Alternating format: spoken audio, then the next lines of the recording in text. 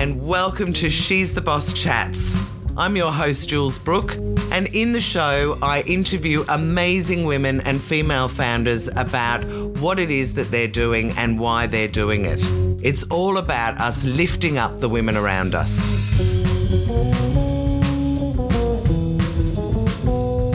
Jackie Hicken, I am so excited to have you as my She's the Boss Chats guest this week. Thank you so much for agreeing to it. Well, thanks for having me, Jules. Thanks. My absolute pleasure.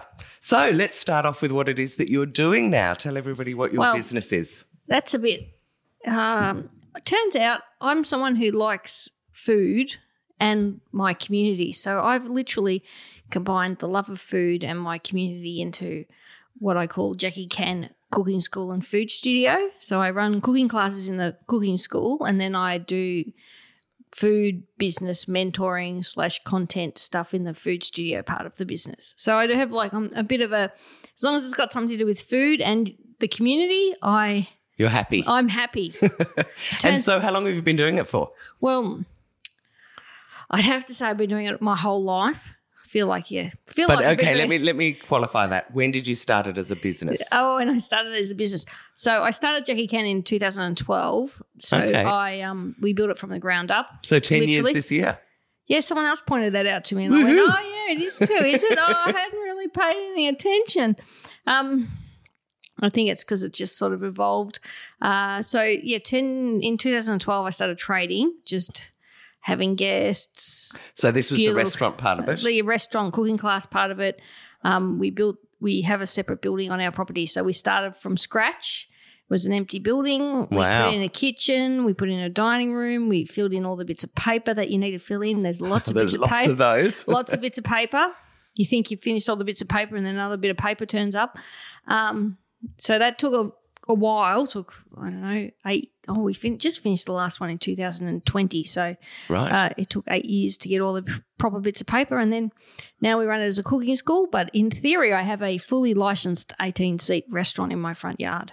Which is just amazing. Yeah. Just amazing. And I have to say to anyone listening, I've just had Jackie's cooking, which is absolutely delicious, and we went and picked it all from the garden first, which is very much your kind of signature, isn't it? Yeah, so I grow all my own produce. So I'm all about cooking Gippsland food and produce, and so I grow all the fruit and veg that we use on the property. Yeah. So I've got like a 3/4 acre vegetable garden. Yeah. It sounds like a lot of work. People always ask me, and I've been around it, there's a lot of vegetables and fruits. I'm like, it's not that much work. I maybe do an hour a day. And then I have two kitchens that I can use. So I have one in the house, which is big enough for, 8 people in the cooking class. And then we also have the one in the actual food studio restaurant. Yeah. So we now run the cooking classes out there. Jules hasn't been out there yet. She'll be out later when she sees dessert. She'll be like, I didn't realise that you could do this too. So, yeah, I grow everything here, and then we do a lot of we call them walk amongst the weeds lunches, where we pick and cook stuff. You watch me cook you a 3-course meal for lunch. And then a little bit of hands-on. Maybe a little. Sometimes you might roll the gnocchi, or maybe roll the pasta, or whatever it is, or the other this little weekend, small things. They made Vicola tomatoes, so they went home with their own jar. They were very happy. They made this one jar of tomatoes that they bottled, and they got to take the bottled jar of tomatoes home. Fantastic. But talk to me a little bit more about your new incarnation. I don't think it's totally new, but I've been working with you on setting it up, which is this coaching thing as well. It's three things. We call it Jackie Can Cook.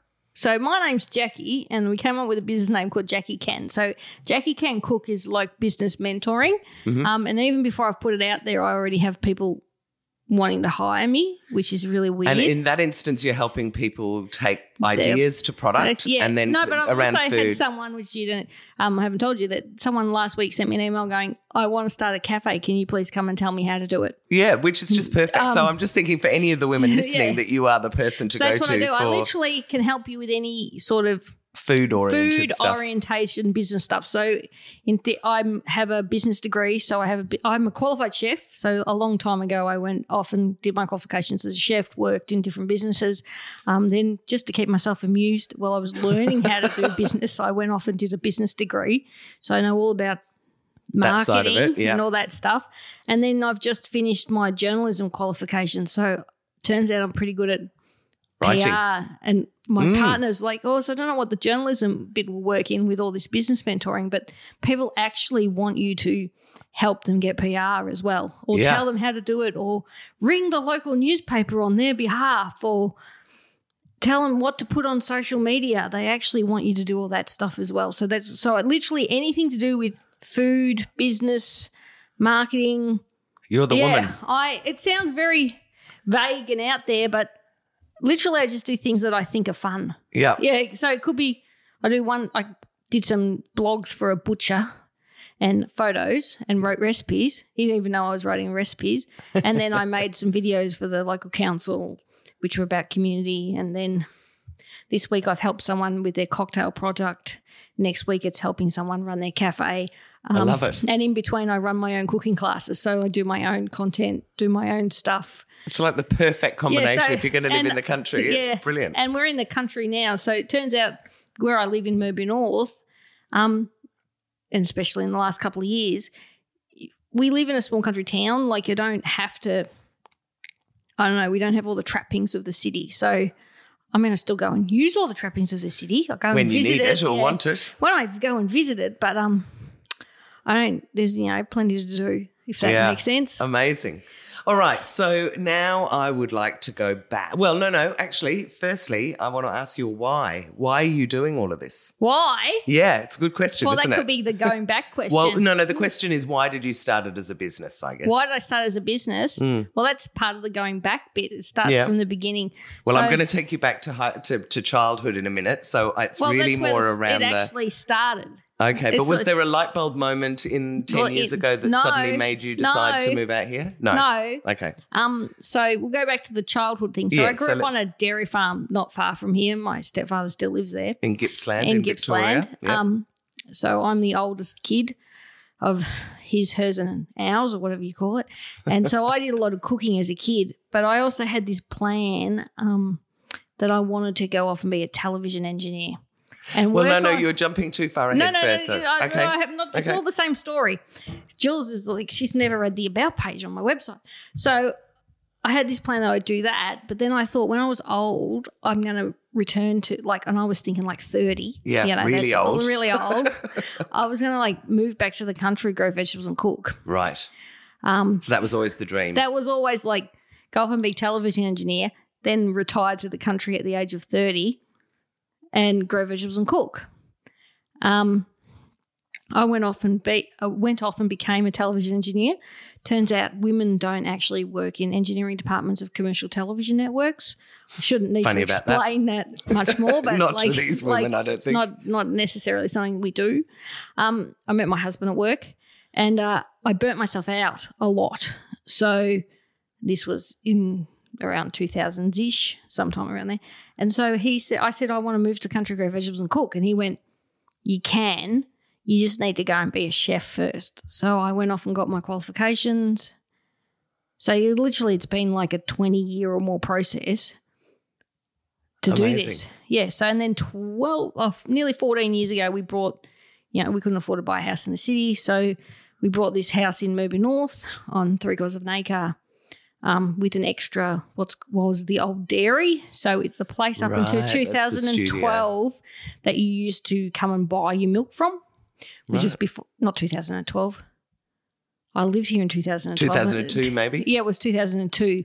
You came here and you actually bought the milk from the front shed. So just thinking there. Yeah. I was just thinking it's getting warm in here. We can easily turn. Do you want to turn? No. I turned the air conditioner on, and then now I'm talking off mic. That's all right. Yeah. I will let him know. No. So anyway, okay. So you now I want to actually take you right the way back to when you were a little girl and ask all sorts of nosy questions. Yeah, you can do that. So, what size was the family that you grew up in? There was 7 of us. Oh my God, I wasn't expecting that. It was the late 70s, early 80s. There was that's still a big family. I got a sister, and then my stepfather had 3 kids from his previous marriage, and then my mum and stepfather had 2 more kids. So there's was family. 7 of us.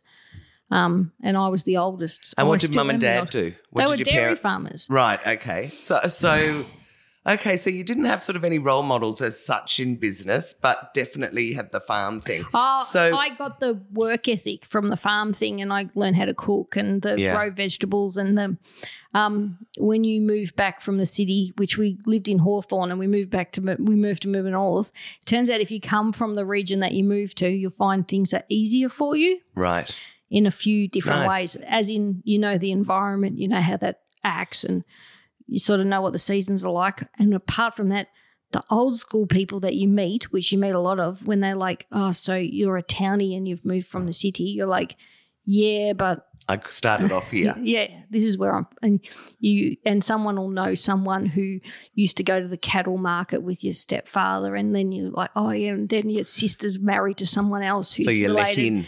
and your cousin's the chef at the local pub, and you're actually acceptable. Yeah, I'm acceptable. I'm not that much of a bad sort. No. So that's okay. So you grew up in a big family. Did you like school? Did you go right the way through school? I can talk about this. I was a really quiet, shy kid who did a lot of maths, science type subjects. Okay. And because I was the oldest and had lots of problems with my parents, you shouldn't move out of home halfway through year 12. Oh, my God, you moved out of home halfway through year 12. So I went from being a straight A maths, science student to failing. Oh, Jackie, that must have been really. Did it break your heart at the time? No, not really. And then it took me. Well, not that I didn't care. I knew it was going to happen by the time it happened. Yeah. And then I couldn't stay at home anymore, so I moved out, lived in youth housing, and went to a different school and did year 12 again. And turns out it took me 4 goes to finish high school. Wow, but you kept going. Like a lot of people would have said, stuff it. That's it. It's not for me. So and look at all the degrees and qualifications you have now. Yeah. What happened? I failed high school, went to a different high school, and it was the year they changed between HSE and VCE, so we're talking a while back, and I failed one unit of English, so I wasn't very good at English at all, hence ironically now I study journalism, and wasn't very good at English, so I failed one unit. But then after I'd done my second year of year 12, I wanted to study photography. So I went to Melbourne and I tried to get into uni, and uni went, no, you don't have a folio, go away. Was that RMIT? Yeah. Yeah, I remember. I did media studies at RMIT, and a lot of my friends were doing photography course. It was bloody expensive too. The equipment requirements were massive. And then there was a school in Brighton. Mm-hmm. And they sent me to this. They said, go to this school in Brighton. It was a high school, but they'd closed the high school and they were only teaching 2 subjects, photography and fine art. Oh, so literally, what was the school? It was called RDoc Windsor Brighton Bay Campus or something. Right. So it's not there in they've turned into houses or whatever. So they closed it, and literally back then. So we're talking in the mid-90s, if you did photography at RMIT, there would have probably been 5 people in every group of 15 that had come from this course. Wow. So they sent me this course. They said, go off and do this. So it was VCE again. So I did a 3rd year of year 12, and all I did all year was make short films and take black and white photos. How fat. Oh, my God, that sounds that was so literally delicious all to me. I did for a year. Which is interesting, though, thinking about the fact that you said you really love sciences and things, and you ended up in the arts. Yes. Well, it's sort of related. And then from there, because I'd moved from the country to the city, I was involved in community stuff. I literally moved to Richmond with a friend, and so this is while you were at school in Brighton. Yeah.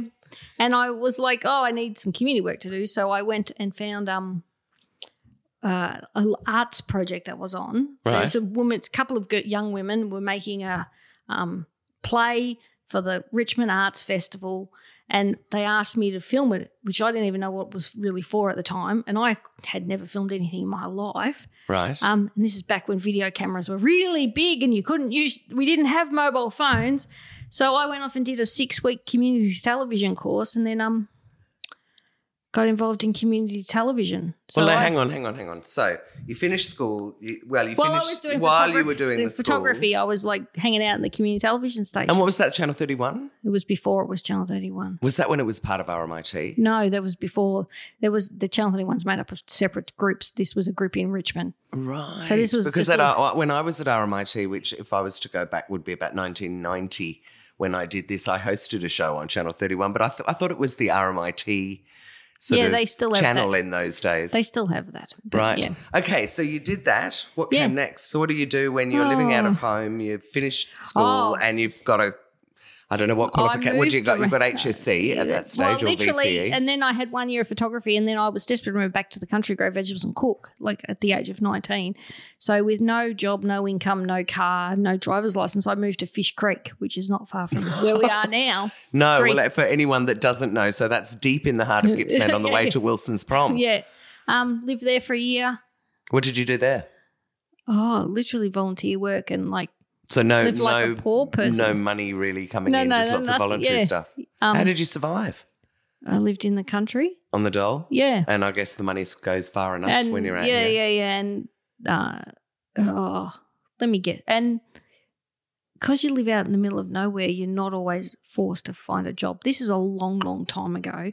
I've not been unemployed for a really, really long time. And I mean, look, there's plenty of people at 18 and 19 see, my that might not know what they want to do. talking about that on a podcast is there's people in Murby North who think I'm unemployed. Right, well, we're going to tell them differently now. I get asked about that. I still get asked about that now. And like after being here for 14 years. Isn't that mad? And running what is obviously a business. And as I drove up, there's Jackie Can street signs everywhere telling you how to get here. So, I moved around a lot, ended up working at RMIT. So, hang on, were you still at Fish Creek at that stage? No, I did that for a year, then moved back to the city. Move? Yep. Moved around a lot, spent a bit of time doing being sort homeless. of odd jobs kind of stuff? No, being unemployed mostly. Right. And volunteering a lot. I did a lot of volunteer work, and then one day I got a job at RMIT. Just literally, I was at the community television station at RMIT, and someone rang up and went, "Do you want a job?" And I went, "Is there money involved? I'm in." And I went, "Yeah, sure." And I got a job as a tech. We're doing what? So what are you doing with RMIT? This is the TV? No, this is the actual university. Okay, so you were like setting up computers? No. Yep, okay. That's what I was doing. Working in the media studies department as the tech. Oh, my God. I wonder if, the irony is 20 years later I go back as a student and it's like they've employed my doppelganger. Like literally the same sort of person's doing exactly the same sort of job, including down to the fact that they're a girl. Wow. Isn't that must funny? Be the sort of person that gets that job. So what was the first pay? So what were you doing at? So you did community television at RMIT. What was the next job that you got after that? At RMIT, working in the communications department. And so how long did you stay at RMIT? Oh, I was there from like 96 to 99, I think. Okay, 2 or 3 years. And then why did you leave? Because I burnt myself out. Just turns out I don't really like students and I really wanted to work in commercial television. And so I was like desperate, like all mid-20-year-olds are. Of course. You've had a little taste of it now and you want to go and see what it, not realising all the old. So one day I just left my job and I had a couple of casual jobs. I worked 2 or 3 casual jobs doing installs and working at a staging company. And then there was a job going at Channel 9 in Sydney at the end of 99 and I applied. What was it for? Tech side as well? Installations technician. Right. And I flew to Sydney, had an interview. They rang me the next day and offered me the job. And you went, I'm off to Sydney. I'm off to Sydney. And I'd already sort of planned when I was at RMIT that I wanted to move to Sydney. Why? I want to work on the Olympics. Do you know, that is so funny because I was living in London at the time and I came back to work in Sydney for the Olympics. Yeah. And the year 2000. I wanted to be there for the year 2000 as well. I went to Sydney. And hang on a minute. And I'm just realising, as I say, year 2000 and Olympics. So you had to deal with that, everybody freaking out about the year 2000 bug and how we all thought maybe computers were going to go down. RMIT was doing that. But planes were going to fall out of the sky. And as an install tech, you didn't have to really worry about that. Right. And it was before I went from working at a university where I had 2 computers at my desk and I could use them whenever I wanted to do whatever I want to, working at a commercial television station where I wasn't allowed to turn a computer on. God, it's so bizarre to even think that now. I remember in almost exactly the same year saying to my bosses, we should get email and have computers. And he said, why? We've got fax machines. Why would you need a computer? And I was like, I remember when I thought, who needs a fax machine? You know, we've got I think photocopiers. I was the only, because I already had an email address. I think it was the only one and I was the junior staff member. So the boys would like give me shit for like, you've got an email address? Like, how does that like... It's just all right, the year 2000. so what happened next? I didn't last long at Channel 9. Girls don't work in commercial television That's stations. why I'm going to do something to change that, but go on. And I had already put in my brain that I wanted to get a job at a place called Global Television. What is Global Television? Well, Global Television is now called NEP. It's the company that subcontracts and does most of the outside broadcasting in Australia. They're for the free-to-air television stations. For everyone. Right. For everyone. So they're like the largest at the time they weren't the largest, but now they're owned by an American company. So they're like pretty big. So what did you do there? I was a technician. Right. And literally did what I said I was going to do in the first place, which was work on sporting events as a technician. So as a 16-year-old, took me like 12 or something years, maybe 14 years. That's where I ended up. Turns out, burnt myself out again working too many hours. What's this been? Just the hours? Are you one of those workaholics that yes. if you love it, you get into it and you do too much? Sort of. And there's, turns out I have ongoing health issues. Yeah, right. That I live with, but that's just how we live these days. So I did that for 3 or 4 years, all up, different bits. Had met my husband while we were at work. So what's this now? This is 6 or 7 years in television production. Sort of, yeah. Which is pretty amazing as a woman. My God, in those days, were you pretty much the only chick there most of the time? No, there was other chicks. There was always I don't know. I had the gang of boys around me that I bossed around. Yeah, no, I can imagine that you would have loved that, but I just feel like that there wouldn't have been a lot of women in television. I mean, I know even now that a lot of women are sort of saying they break their necks on the glass ceiling. In engineering or in OBs, there's not that many women. Like know who they are in the world in Australia. Right. Okay. The issues I went through, I've heard stories of recently. They're still happening. Right. Being harassed by your seniors, being harassed by men who are related to men who run companies, that sort of stuff, and being denied promotions because it's your fault that he can't keep his hands off you. That's still happening, and that's. Are you serious? Yeah, I'm serious. Still now. That's still happening. That's happening now. Gosh. God, I can't wait to make a change in that industry. Anyway, I don't know if that's going to happen. So then I burnt myself out. So what happens when you burn yourself out? Would you say, do you have a nervous breakdown? I mean, Pretty do you much. end up having to go into hospital for a while? No, I didn't go to hospital. I just stayed at home and didn't leave my bedroom for a really long time. Right. Luckily, I had my husband. Did he look after you? I don't know if he looked after me. I think now if you said something to him, he'd be like, "Oh, she's grumpy again. Oh, get over it, will you?" Right. But he's been doing it for 20 years. So you leave Global Television. Yep. What to do next? I mean, you've been burnt out twice in TV. Was it time to leave TV? Yes. Right. So what was the next step? I left Global Television and got a job for a company called Pineapple Head and actually went back and did exactly the same job I was doing with exactly the same people for another season, which was working on cricket, except I worked for Pineapple Head. So I literally just looked after the computers that looked after the graphics on the... And nicer bosses, like you didn't have the people... Well, it was a very small team. Yeah. Okay. Literally, I just had to do what I was told. How long did you stay at Pineapple Head for? No, so I only did a season. So I signed up as a freelancer for one season. Right. And then because you work like for Pineapple Head, I did like nearly every cricket match in a season, which is a lot more than you think of days. So you're like exhausted. So by the time I'm like, oh yeah, I'll just sit at home, work out what I'm going to do. I don't even know what I was doing really. Probably just vegging out. They asked me to come back for the next season, but they offered me not as many days. And I went, it's time to do the other thing, which is learn to be a chef. Right. So I walked down the street. We were living in Hawthorne, so the inner city. So I walked down the street. There was a new cafe opening in the shopping centre. It said, we want kitchen hands or, staff. Oh, ring God, this guy. Good. So you went and started as a kitchen hand. I rang someone up and said, hi, can I have a job, please? And literally I went and met them. I had an interview. Oh, yeah, you've got no experience. We'll give you a trial anyway because it's hospitality. Give anybody a trial. I went back to TAFE, did my commercial cookery. Were you at the loving it same by this time. stage? Hang on a minute, though. I mean, did you jump in with both feet like that straight away? Yes, like I jump into anything. I Right. jumped into every. So I go back to TAFE and I choose to go back to TAFE. So I'm one of the only people in the TAFE course. And if people in the TAFE course there's lots of people there that are there because they're wanting to keep their social security benefits or whatever the reason is. Right. So I was there because I wanted to be. I was probably the only person when we started the class who had a job in hospitality, because I thought, well, you're going to go do this, you throw yourself in. So I went and got a job washing dishes at a cafe. They were surprised how good I was at it, and I'm like, it's washing dishes. Like literally, like you have to care. Could I get a degree in washing dishes? Yeah.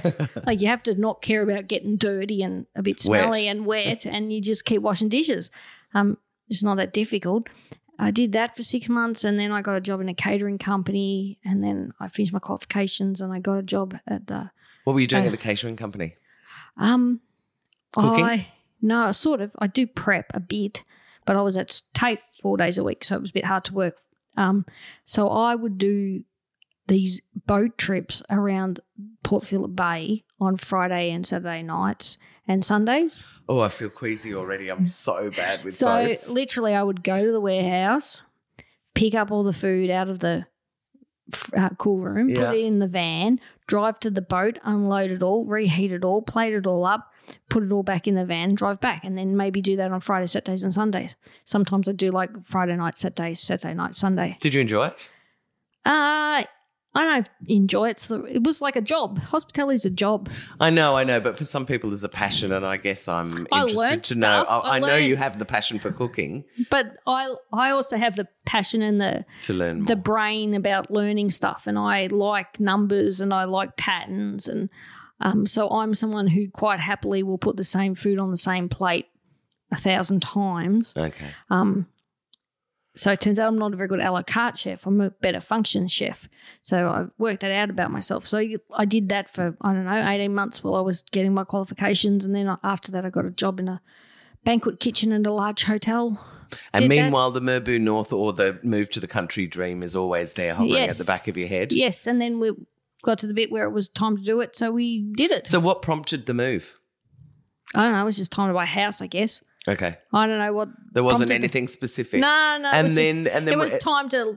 There's more money in the bank for a deposit. Time to buy a house. Let's move to the country. And then as soon as you got here, having already got your chef qualifications, what was the first move? Did you start building the garden or cooking? No. My first move was different to that.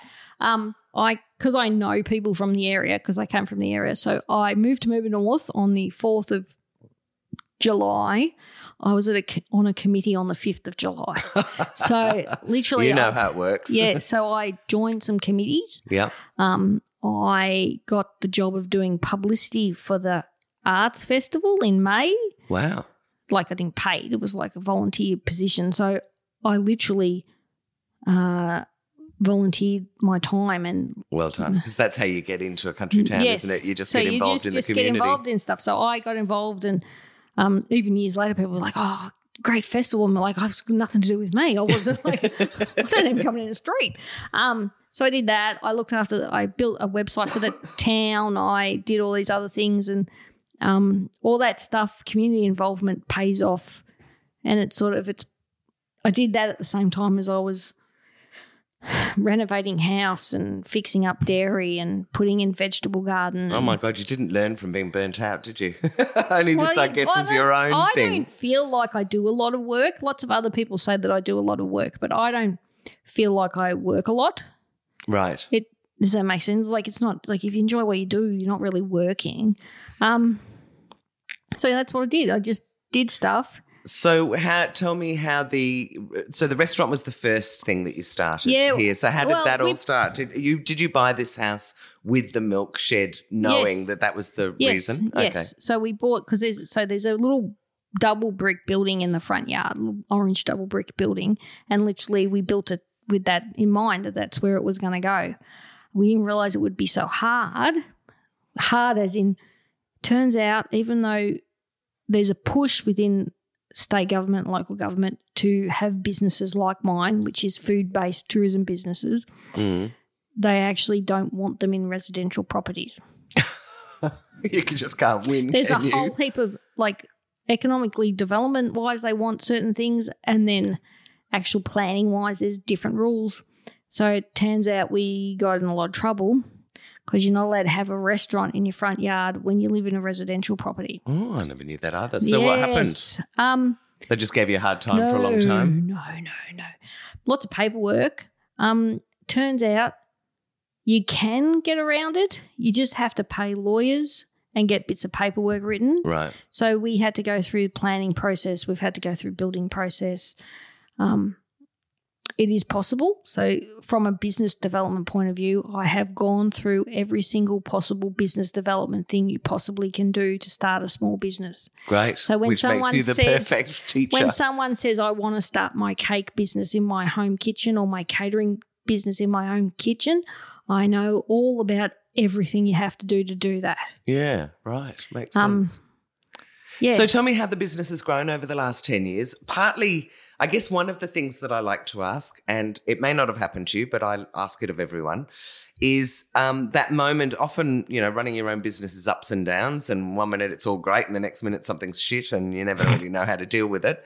One of the questions I like to ask is about whether you've had any moments during the course of running the business where something has happened and you've just thought, oh my God, this is a disaster. I don't even know what to do, because I know that's happened to me. And then you have to change direction or whatever you do, and you look back on it later and you go, I'm kind of glad that happened because it led me in this other direction that I probably wouldn't have thought of. Well, see, originally... Have you got an example like that or a story you can tell me? So originally once we got through all the paperwork, we we would run the restaurant at the front as a cafe on Fridays, Saturdays and Sundays. And you have staff. You need staff to do that, even if you've only got minimum seats. You need prep to do that. Customers are really hard to deal with. But people were coming? People were coming. You have to do a lot of publicity. We're not on the main drag, so...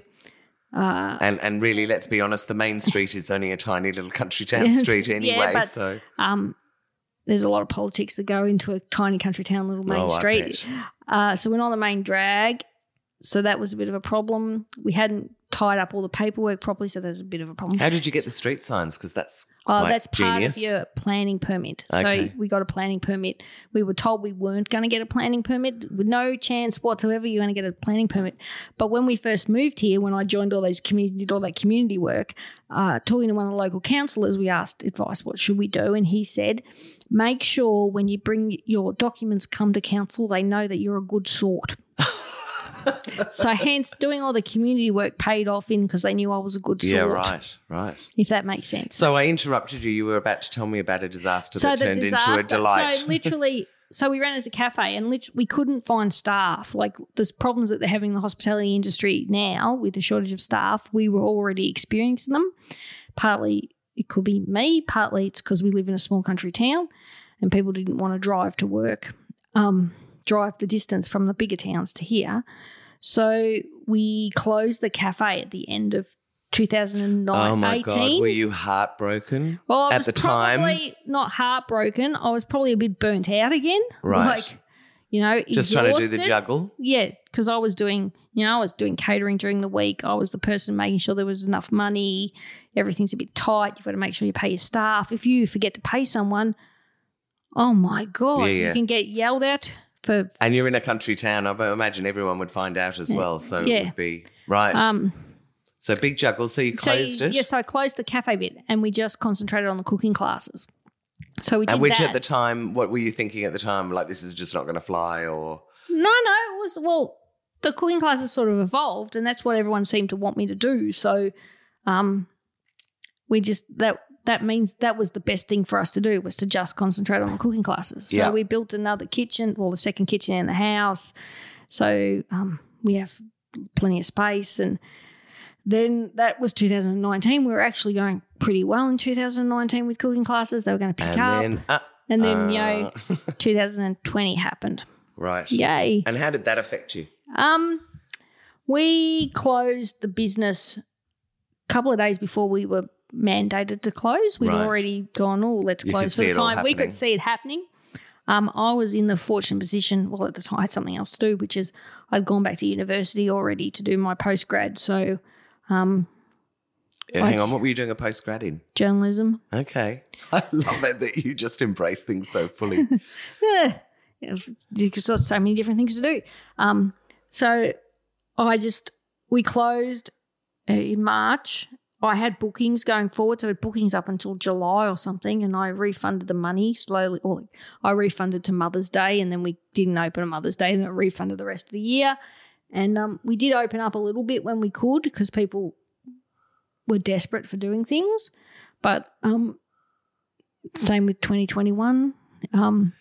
I took 2 years to do a 1-year university degree, but for me the last 2 years has been a bit like because I live in a small country town, we haven't been in the same lockdowns as the city as far as Victoria goes. But you don't have anyone from the city coming down, which, of course, I would imagine is a big part of your customer base. That's correct, but that was all right because literally we just did gardening, we did renovations and we planted more stuff in the garden, and it was like being on holidays in your own house. Like you've seen the backyard now. I've got a huge backyard. Like Vegetable. Yeah, you just walked outside. There's plots coming out the wazoo. Yeah, there's, puppy dog to give you cuddles whenever you want. Husband was home a lot. And it turns out I actually quite like being at home by myself. So I was home by myself. I got a bit bored of doing things on Zoom, but that's just, I know, everyone got that. So the last 2 years that we've been doing that, we are still running the cooking classes. People just seem to find it on Google. I've got my social media presence and all those other things, but I haven't worried about PR or anything at the moment because who knows what's going to happen. Exactly. Yeah. I mean, I was talking to my brother who's in hospo this morning, and he was saying they're starting to say again that there's going to have to be social distancing, and I could hear it in his voice, and he said, I just don't know if I can go through it again. That's why we haven't bothered to advertise. If someone contacts us, or it's on the website, it says we're open, Facebook says we're open, blah, blah, blah. You just contact me directly. So we're just taking a laid back approach to it because it's better to do that than to have a heap of bookings or spend the money on advertising because you do have to do that somewhere. Get all the people booking and then they've got to cancel anyway. Yeah, and you've spent the money on advertising, which, let's just sit it out a bit. So we're just good idea. All right, along. So because this is about women in business and I like to inspire other women as well, but one of the things that I'm trying to do is make women more visible in the journey that you've had in your career, which sounds fascinating, particularly because you've worked in some very male-dominated areas. Mm-hmm. Have there been any women that you can think of that have really given you a leg up that you want to talk about? There was a woman, Kim, at Channel 31. She was probably a bit of a mentor when I was in my 20s. Nice. She went to Acme. Other than that, I've always been in a situation where, and I've had this recently happen to me. Women in media have recently done this to me, where I can give you an example. This is in 1999. I had moved to Sydney. I was working in engineering. I got a job in outside broadcasts. I applied for a Women in Media, I think it was Women in Film and Television mentoring program. Yeah. I said, could I please have a woman because I'd like to talk to women about women's stuff because I'm surrounded by men all the time. So they gave me the man because he was technical. Stop it.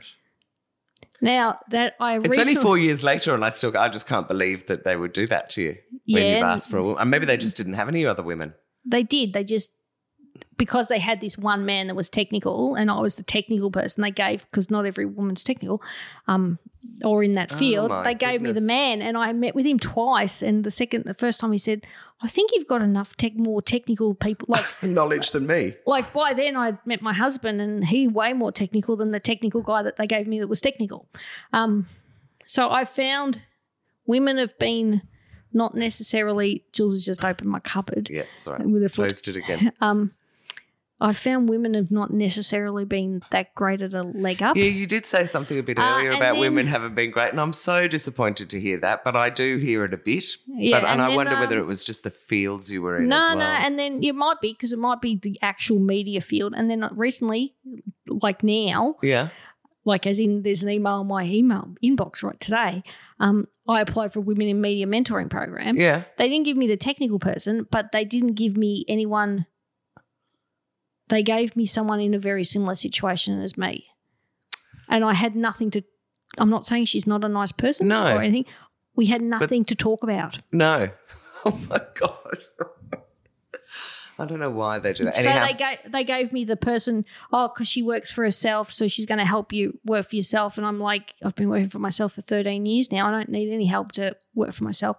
Oh, and she's regional, so we're giving you the regional. yeah. And I'm like, I want a city person, not a I regional want someone person. who has like a proper LinkedIn Or profile. a different sort of experience to you, I guess, that you could. So, and I had to say, I've got people exactly the same situation that this woman's in Queensland, exactly the same situation that she's in here in Gippsland. I can just ring them up or send them an email or go to their house for a coffee. Oh, how disappointing. So I pulled out. Yeah, well, it makes sense. So one of the other things that has really shocked me actually in the time that I've been interviewing people, and I think I've done about 200 now, is the number of women that have burnt out. And you've alluded to it a couple of times. So my question to you is, how do you prevent that happening? What sort of hours are you working now? And do you carve off me time, or to stop yourself from having it happen again? Well, see, now I just take it. See, for me, it's different. So, me, it's a permanent mental illness, sort of permanent mental illness. It's just part of my personality. So, I have a tendency to get depressed. Right. Anxiety is not really my thing. If I'm anxious, it's just because, I'm anxious about not waiting for that piece of mail. It's not necessarily a mental health issue. So, I can get depressed. So how do you manage that with your job? I just have to have quiet time. Yeah. I can be the sort of person who locks themselves. I'm the fantastic host. Put all your energy into the hosting. You are. And then once you leave, I might sit on the couch for a bit with my feet up. Yeah. Well, that makes sense. Because I live in the country, my idea of a downtime is I go to the city and go to a personal trainer. Right. I haven't done that for a while. Well, there's been a bit of a problem with that, and go to a restaurant. So I live in a small country town. I have my own restaurant. We have places to eat where I live. But nice to get away, have someone else cook for you, it's not see that. what they're doing. I like most of the food in the town that I live in, and I've probably offended everybody in the whole community, is Australian food. Right. So you can get more than one place with a chicken parmigiana. I like going to restaurants where they have food from different countries. So you're going to have to come and visit me in Footscray, where you can eat lots of fresh Vietnamese food for like $6. So that's what I would rather do. Right. Than so that's my version of a day off. Yeah, no, well, I think that I'm sounds doing that great. next week. Lovely. Maybe. Okay, so yes, that's what I do. So for me, it's like something I have to live with in my personality. Does that make sense? So you just learn to deal with it. But can you sense it coming on? No. Now I know enough about myself to know that I'm someone who's always looking for something new to do. I always have to be learning something. Right. So if I become stagnant, it's easier for me just to fall into a depression. No, just to leave. Right. So if something's not working, I'm someone who'll just go, oh, that's not working, I'll move on to the next thing. So I'm always looking for the next thing to do or next thing to learn, and I'm just always learning stuff. Amazing. So I always just keep learning stuff. And the food stuff's good because what was it? We had homemade ravioli with homemade ricotta in the middle with tomato concussed, caper seeds and basil for lunch. It wasn't caper seeds, it was nasturtium seeds, which is very cool. Poor man's capers, nasturtium seeds. Well, this morning I was cutting up the concussed, and it's the third time in a week I've done it. I'm like, well, I'm over that and I had to do that dish now. Move on to the next one. Move on, yeah, I guess that's the great thing about cooking. So, like, literally, and someone on the weekend asked me, how do I get all those ideas for food? And you're like, well, you just pick stuff and you study it and you just come up with a new idea. Yeah, love it. One of the questions I love to ask that a journalist suggested that I ask, and you'll appreciate it, is there a quirky fact about you that most people don't know that you'd be up for sharing? And I have had so many interesting answers. Quirky fact about me? Yeah, just something weird about you. I like the colour orange, but that's really quite obvious. That's quite quirky. Once you look at me, I don't know if there's any quirky fact about me. I mean, I'm pretty quirky in the first place. I think you are. I think that wins. And I think I'm pretty good at sharing most things, so I don't know if there's any quirky. I mean, my dog Seaborn's named after Rob's Rob Lowe's character in The West Wing. Is that sort of yes, quirky I think fact that's very quirky. So that tells you we've watched too many episodes fantastic. of The West Wing.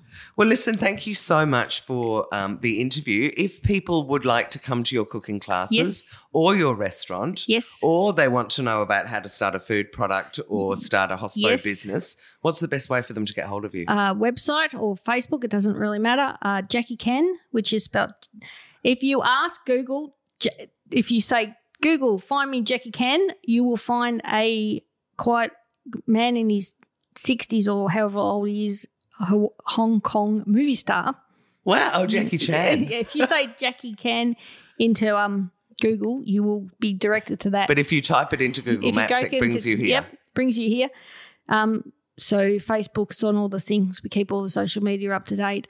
And the food mentoring and consulting type business is actually called Jackie Can Cook. Right. And for those people that don't know, it's Jackie, Jaci, as in short for Jacinta, Yes. CAN, Yeah. .com.au. Is it So, for the website? Jackie Can's JACICAN.com.au, which Right. is that, and Jackie Can Cook is JACICAN. C-O-O-K. Yeah. I know, having two websites with the same names. Ooh. Doesn't matter. You've got different parts to the business. Well, listen, thank you so much for sharing your story. That's right. And Thanks for I'm having really me. looking forward to sharing this with everyone else. Thank you, Jules. My pleasure. I hope you've enjoyed this episode of She's the Boss Chats.